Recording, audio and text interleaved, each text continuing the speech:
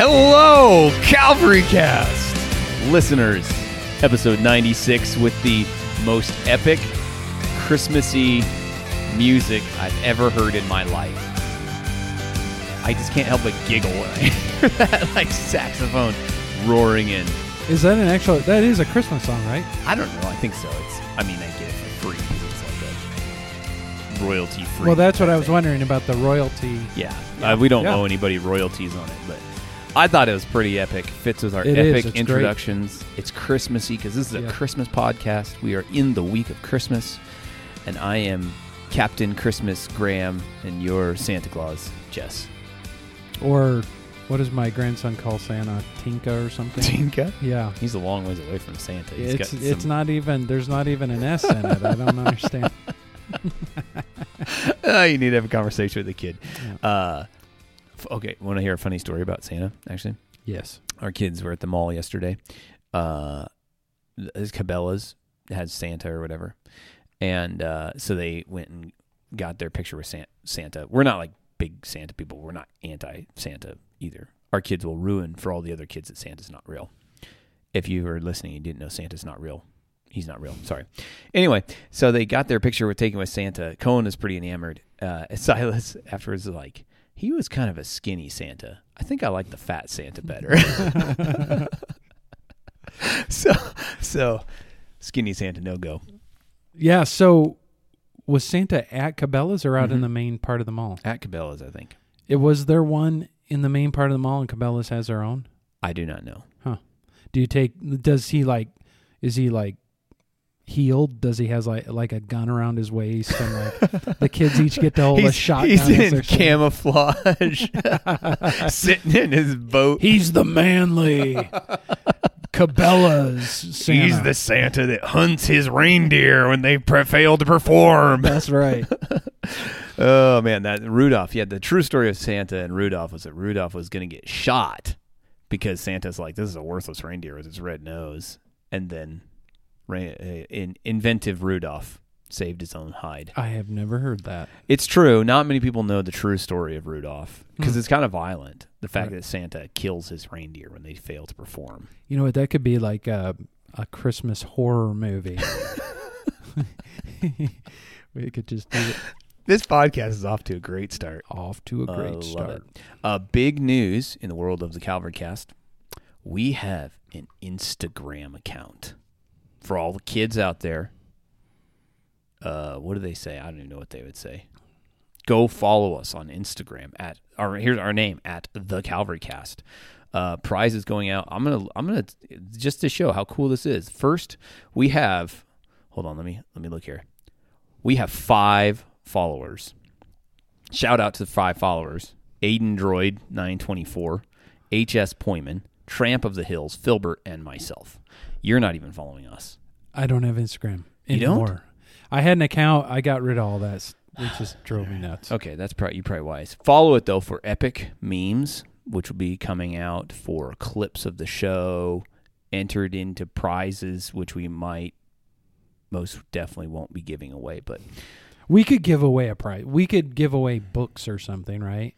We could have a book. We could. I suppose we could do that if we really wanted to, like, grow the thing. We need books. to, like, we need some T-shirts. T-shirts or like coffee mugs of like Calvary Cast, and it have like pictures of us on it, but not real pictures. Do you know what I'm saying? Yeah, like cartoony pictures. Yeah. We'd have to go, like at some of the amusement parks and stuff, they have the person there that will sketch you out with that cartoony picture. Yeah. So we need bobbleheads, Calvary Cast bobbleheads. I'm sure out of our dozens of listeners, we'd have 1, maybe 2 people that would take a mug. I would take a mug. I would too. Drink a mug with it'd be like Michael Scott drinking the world's best Boss cup. Right. So. Yeah. Anyway. We can work on that. All right. Well, if anybody knows how to do that, get in touch with us. You know how. That is all that I have. Oh, should we talk about Sunday morning?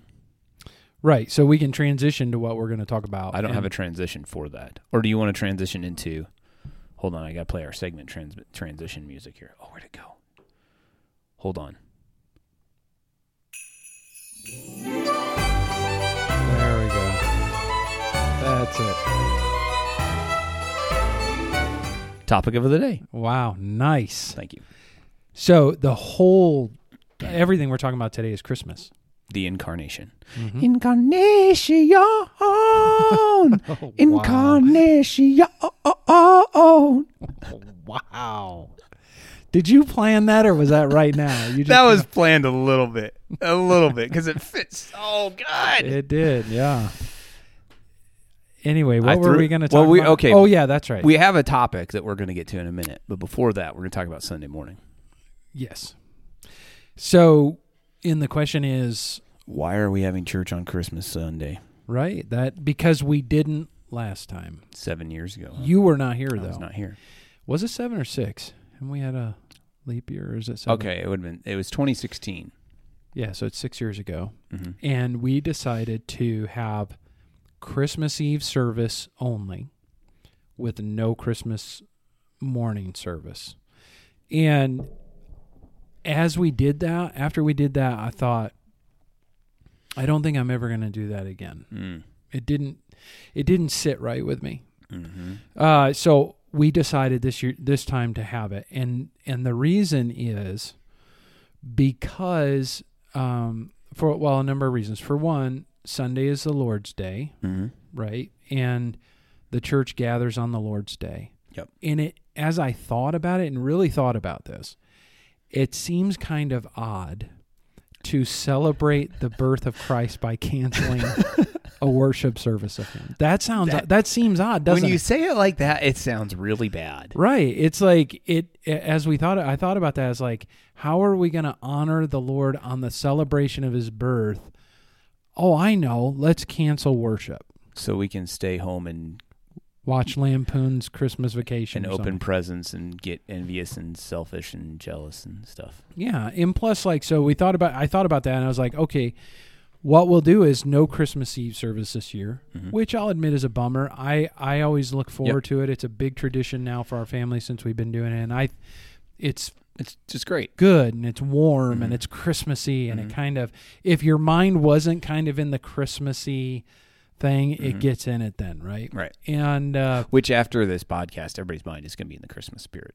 That's right. So that this will help with that.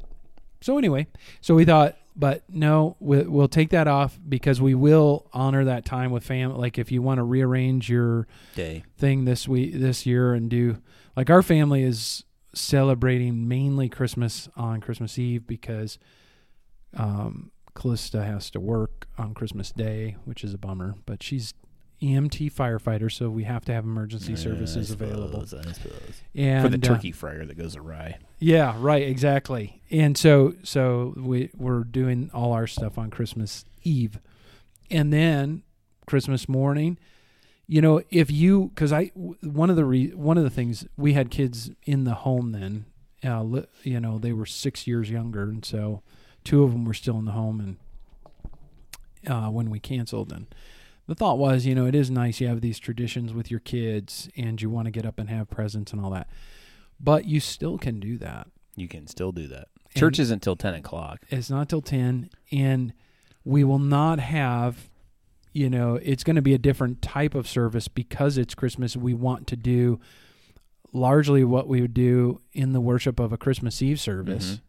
Mm-hmm. We want to do that Sunday morning because I think that's important too. This reading the stories, maybe some Old Testament leading into the New, and mm-hmm. seeing the birth of Christ and reading those, and then singing these Christmas songs that are all about the gospel, and then a shorter message, but right to the point of, Christmas and the gospel Jesus itself, came. And then observe the Lord's table.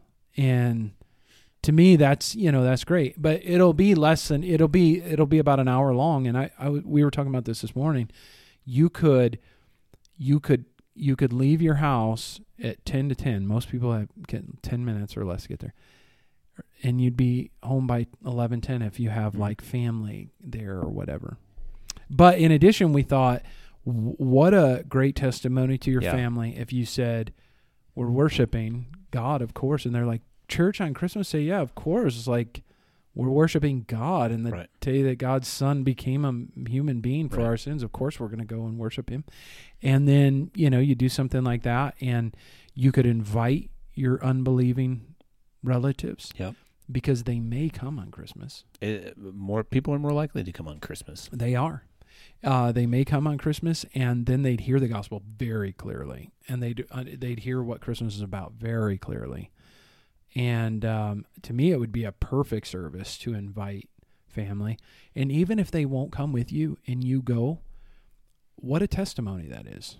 They're always going to remember that. Like, no, God was the most important person in their life, and they even left for an hour to go to church on Christmas morning, even though we didn't go with them. They'll remember things like that. Yeah. I think you should do it. Yeah. We just want to encourage our people to come out Sunday morning and celebrate the birth of Jesus Christ. Yeah. Join us Sunday morning at 10. All right. We are, what we're doing today, we're just sharing, we've each come up with a few things. We're calling them implications, observations, and applications from the incarnation. There's not really a pattern. No, we can say whatever we want. All right. We'll go one. I have 3. And how many do you have? I have 4. So let's go. I'll start. You start, and then I'll do one, and then we'll do this. Perfect. Okay. So these are, for me, just short things. I've been reading through Luke 1 and 2 the last couple of days. And just things that stood out to me from this account. The first one is, and maybe, I don't know, this has surprised me. In Luke chapter 1, I don't know if it surprised me. I don't know. I'll share it, and then you can tell me if you're surprised. So the angel shows up to Mary, right, and greets her and says, "Greetings, O favored one." And she says she was greatly troubled in verse 29 at the saying and tried to discern what sort of greeting this might be. And it struck me, may we all think so little of ourselves that such a great statement about us and our person would be met with skepticism, right? Because she's like, he's greetings, O favored one. She's like, I'm troubled by this saying. So maybe, and then he goes on to say, the Lord is with you, right? And so this recognition that you're like nothing in and of yourselves, and your favor is anything that can be attributed to you is not because of you and yourself, but because of the Lord being with you. And so that's my first observation. Yeah, that's about good. The Christmas story. Like we're important. Like it's hard to say this without sounding wrong, but like we are important to God. To God. But yet, I think Mary, obviously, I think was humble and thought not too highly of herself. Right. So that when an angel appears and says something, and she's like troubled by this thing, is trying to discern what kind of greeting this is. Right. Because Paul in Romans 12 says, do not think more highly of yourself than you ought to think, right? But think with sober judgment. Right. So not like incarnation Christmas specific, but it is because it's in this whole account. And so I found that it just struck me. Yeah, that's good. Okay, this one may be a counter to that. Not a counter, but a balancing scale. And I was thinking about Philippians 2 and the concept of humility. And I have 2 things that come through this, but I'll only say one, and then you do your next one. Okay. But the first part is just the idea of humility, right? Where Paul says, have this mind among yourselves, which is yours in Christ Jesus, who though he was in the form of God, did not count equality with God a thing to be grasped, but emptied himself by taking the form of a servant, being born in the likeness of men. And being found in human form, he humbled himself by becoming obedient to the point of death, even death on a cross. And I think you can't meditate on the Christmas narrative and the Christmas story and understanding the incarnation, that the Son of God, who is in the form of God, who created all things, humbles himself, empties himself, and becomes a man. And then as a man lives in total humility and obscurity for 30 years. And not think about this concept of humility and what that really means and how that is supposed to really strike us. And the very fact that that was a permanent assignment. He is the man Christ Jesus right now. God in man, yes, fully God, but fully human. And that's humility. And to learn then that he did it not for himself, but for us. And And then in that case, as you meditate on Christmas, you're thinking, I need to be humble as Christ was humble, just like Paul said, have this mind among yourselves, which is yours in Christ Jesus, or I think better understood as which was also in Christ Jesus. So have this mind among you, or in you, that was in Christ. This idea of humility. It's hard to be proud. Christmas time should strike down our pride. Should be humbling. Very humbling. It's interesting. In Luke 2, I was reading this morning about Jesus in the temple, and his being submissive to his parents there when they go back and find him and all. And that struck me in that same way, right? Like there's a connecting to Philippians 2 and demonstrating that. My second one is from Luke 1 again, and it was in the verses where the angel is telling Mary, so starting in verse 31, what's going to happen, right? Behold, you will conceive in your womb and bear a son, and you shall call his name Jesus. He will be great and will be called the Son of the Most High, and the Lord God will give to him the throne of his father David, and he will reign over the house of Jacob forever, and his kingdom there will be no end. And Mary said to the angel, how will this be, since I am a virgin? It's that question, how will this be, that kind of struck me. He goes on to explain it. But you think about all those promises that are made to Mary. You're going to bear the Son of the Most High, who will rule over the house of David forever, right? So she hears this, like, wow, that's really cool. And then she asks, well, how is this even possible, right? I'm a virgin. And it struck me that there is a way of asking questions of the Lord that's not doubting or is not a wrong kind of question. And the Lord answers. But then it also struck me in verse 45. So Mary goes to her cousin Elizabeth, and Elizabeth there makes this statement in verse 45, blessed is she who believed that there would be a fulfillment of what was spoken to her from the Lord. So there is a way of asking a question, not doubting, but just simply asking, and yet believing that God is going to fulfill his word, even though the details of that are kind of murky in the mind. And so she believes what God has promised to do and that he will do it. And that's that. So that's my... Does that make sense? That makes sense, yeah. Okay, that's my second one. All right, good. All right, so my next one is connected to my first one. So it's the idea of seeing the humility of Christ. But then what struck me in that same part in Philippians 2, he says, he began in verse 2, complete my joy by being of the same mind, having the same love, being in full accord and of one mind. Do nothing from selfish ambition or conceit, but in humility count others more significant than yourselves. Let each one of you look not only to his own interest, but also to the interests of others. Have this mind among yourselves, which is also in Christ Jesus. In other words, what struck me, there are a number of things we could talk about that. Yeah, like we need to be humble, and what is humility? It's not looking down on self, maybe connecting it to the first part of what you're talking about. It's not looking down at self, but looking out more for others and their interests and serving and helping. This is the mind of Christ. This is why he came for us. But the idea that when we ponder something like the incarnation and in Christmas time, and we see what God has done in Christ and what the Son of God has done in Christ for us, then it's like these are not just facts to be learned and to know and to believe, but actually there's God's intention is life-changing for us. So Paul takes this idea that the Son of God becomes a man for us in humility, goes to the cross for us, and he says, now you be like this. So that everything that we learn in Scripture and we see in Scripture isn't just there for facts, but to be, and just to be believed, but be life-changing, right? And we become more like Christ. That's it. And it begins in, thinking about Christmas time.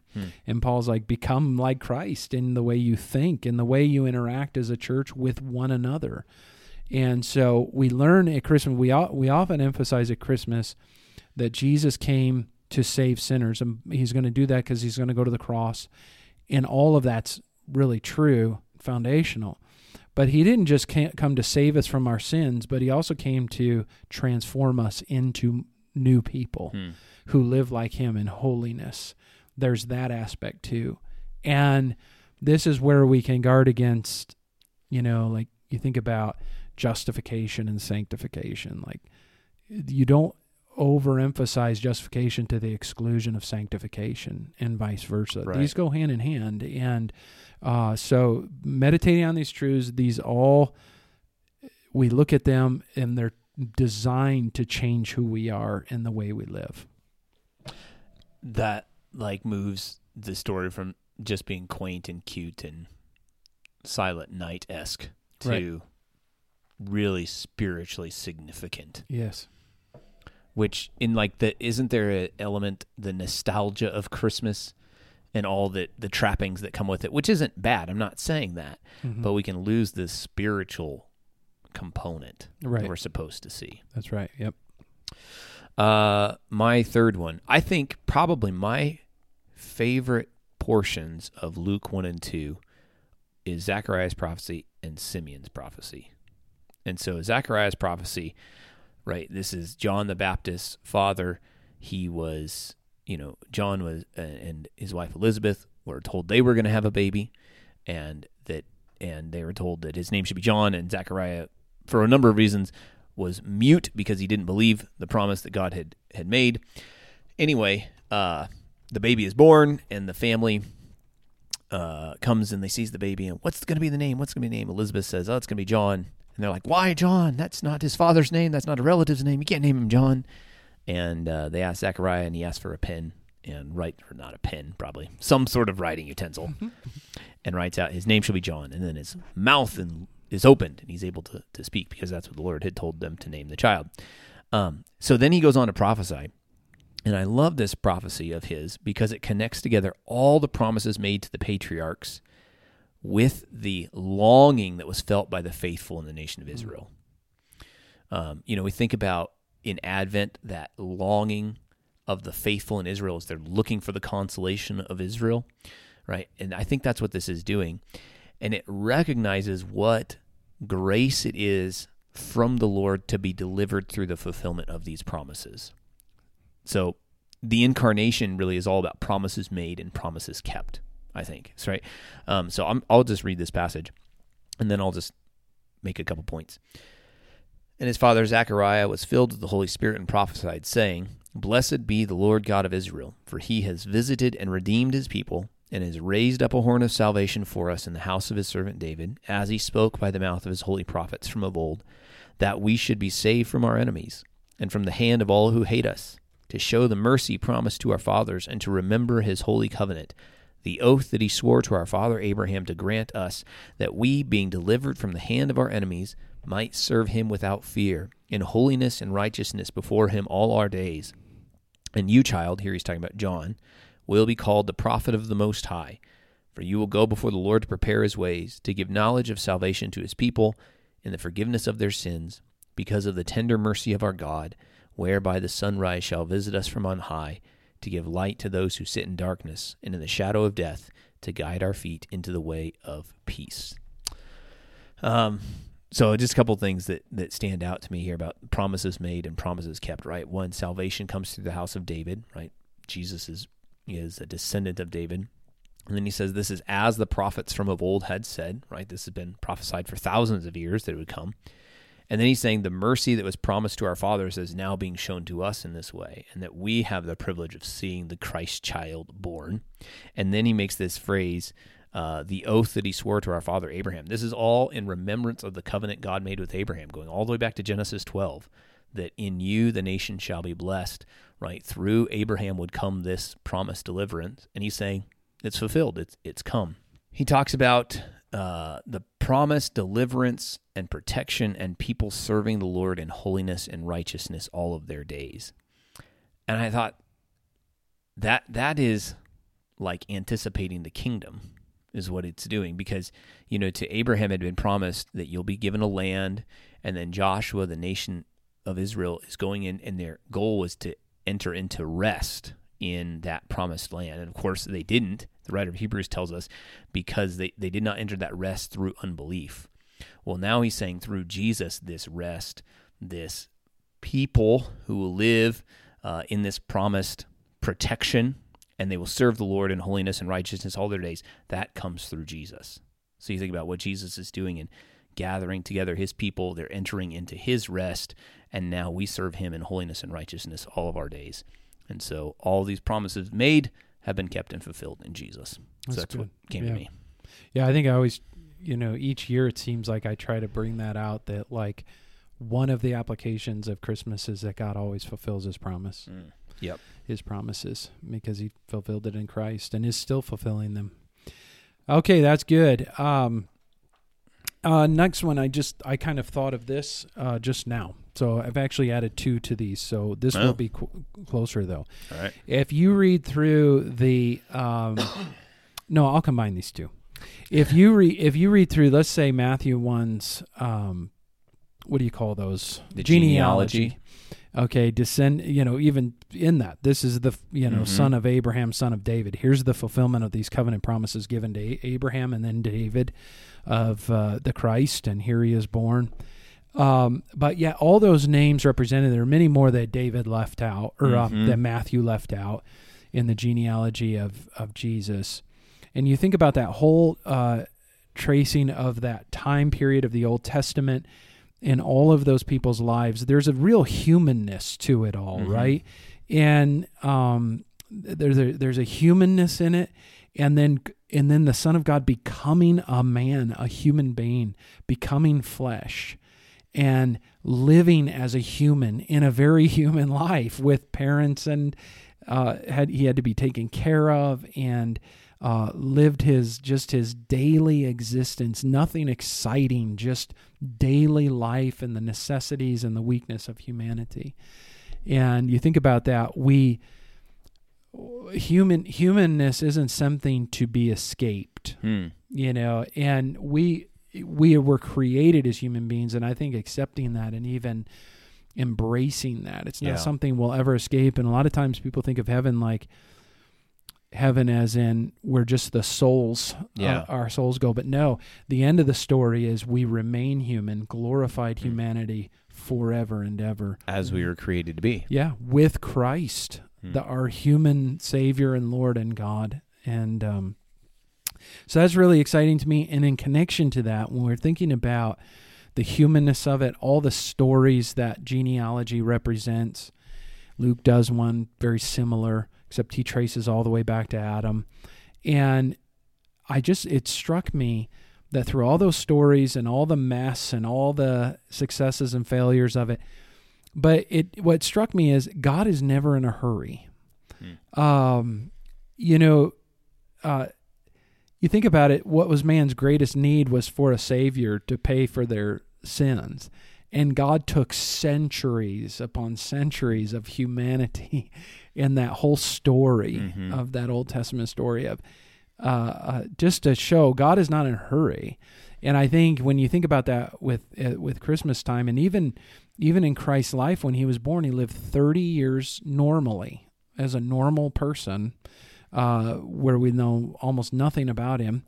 And it just shows us that God's not in a hurry with these things. And I think that might teach us something, especially in such a hurried and frantic time in which we live.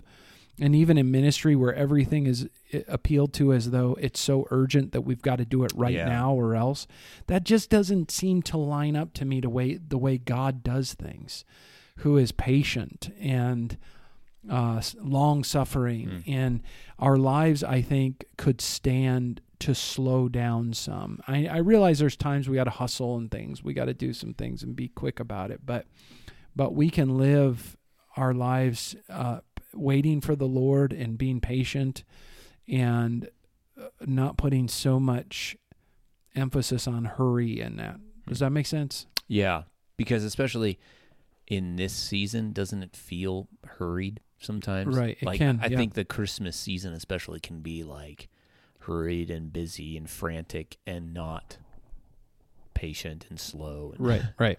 All those things. I think one thing that has helped with that in our own family is Amazon. or Walmart.com Yeah, or these picking where you up. can actually order stuff online and they Yep. deliver it right to your door. That is true. So, I hate Christmas shopping in stores. It is not. It sounds like it's going to be fun and Christmassy, but And it's after an hour, it's just you just realize the nightmare. depravity of mankind in a Yes. whole new way. That's right.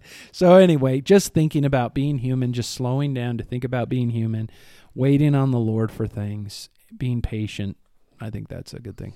All right, my last one is from Luke 2, and this is Simeon's prophecy. Again, I said these are my favorite parts, I think, in the story. I'll just read these couple of verses. So this is just context. Jesus is being presented at the temple, and here's Simeon. He says he was a man righteous and devout, waiting for the consolation of Israel. And he holds Jesus in his arms. He blesses God and says, Lord, now you are letting your servant depart in peace according to your word.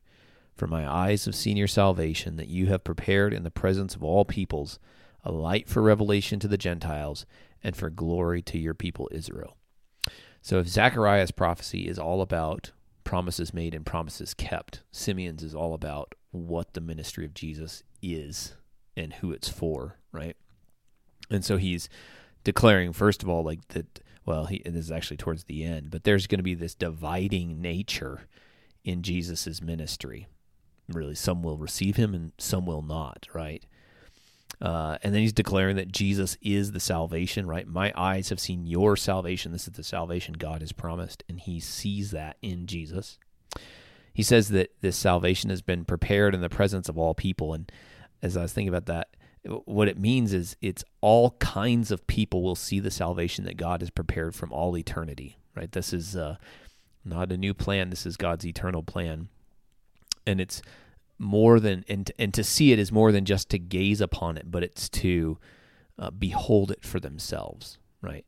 And all people, he's going to go on and say in verse 32, it's a light for revelation to the Gentiles and for glory to your people Israel. So it's not just for the Jews, right? It's for all kinds of people, every tribe and nation and language and tongue. He says in here, Jesus is revelation and light, right? So he is God's fullest and finalist revelation. John talks about in John chapter 1, of course, that Jesus is the light that has come into the world. It's shown in the darkness. The darkness has not overcome it. And then I love, of course, that, and I already mentioned this, but he is for the Gentiles. He's for every people. And then that last phrase, he says, and he is for glory to your people Israel. If you think about in the history of the nation of Israel, they had seen the glory of God in the past, right, at Sinai or descending upon the temple and, the Shekinah glory and things like that. But now they see the glory of God in their midst in the fullest and finalist form in the revelation of Jesus Christ. And so in his coming, they see it more clearly than in the terror and fire and fury of what was revealed on Sinai. So that's my final observation. Okay, good. I have one more and we'll close it because I think Perfect. this we'd be amiss if we didn't, because we've tried to focus this Advent season on missions. Yeah. Global missions. And so the example of what God has done in Christ is an example of an incarnational missionary. He, of course, becomes human. He lives among human beings of his time. He's part of the culture, and he's sharing the good news, and he's there for the purpose of people being saved. And I think we need Christ-like incarnational missionaries that are raised up in one culture, like here, and they go to another culture. They're sent. They go. They immerse themselves in that culture. They learn about the people. They live in many ways like the people that they go to, and we need to be praying that God will raise up, that incarnational missionaries, and that he would do it, if he'd be pleased to do it, even from our congregation. Yeah. That's something that I want us to talk about all the time, so that people, especially young people in our congregation, but not just young people, as we learn from the Floyds, but that they're always, if they go here, they're always thinking, does God want me to go be a missionary somewhere? Like it's always like thought, like at least once they're going to contemplate this because we bring it up so much. Yeah. So that God would just raise up incarnational missionaries in our congregation. That's very, just like Christmas, what God the Son has done. Cool. That is good, fitting, and final word. Well, we hope the podcast has been helpful for you today as we think about Christmas and the incarnation, God coming to earth. We love to hear from our listeners. You can reach out to us a number of ways. If you're part of our church, you can contact us via text message or phone call. You can come up and talk to us. On the interwebs, you can send us an email at thecalvarycast@gmail.com, or you can message us through Instagram. And I'll probably never see a message there, but you could do it anyway. Follow us at The Calvarycast on Instagram, and you will be very, very cool and blessed. #blessed. At Calvary, we exist for the glory of God, the good of his people, and the Great Commission. Until next time.